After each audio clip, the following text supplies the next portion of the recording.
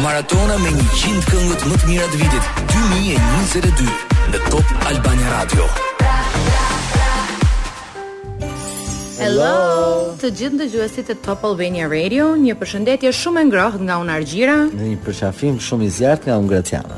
Ju dëshirojmë një vit të mbar, plot shëndet, dashuri dhe mbi të gjitha të keni lek. Pse jo? Gëzuar 2023-shi, të jetë një vit i mbar, plot suksese dhe shumë më i mbar se sa i kaluari. Po, ju përqafojmë fort të dy. Sa po dëgjuam urimin e Argjirës dhe Gracianos, kjo është dita e fundit e vitit dhe po mendoja sa urim i bukur i ardhur nga një çift. Dhe pyetja ime është, a kemi qenë të lumtur këtë vit, a kemi gjetur dashurinë, a presim ta gjejmë dashurinë vitin tjetër? Po më dilnin sa trende në TikTok, jo po mbaj kanell në xhep, nëse pret të vi dashuria këtë vit, ose më than gocat një me rrush, haj 12 kokra rrush dhe futu poshtë tavolinës. Un kam një tavolinë shumë të vogël dhe nuk më nxë. Kështu që tavolinë kemi të madhe, po s'kemi kokra rrush për gjithë familjen.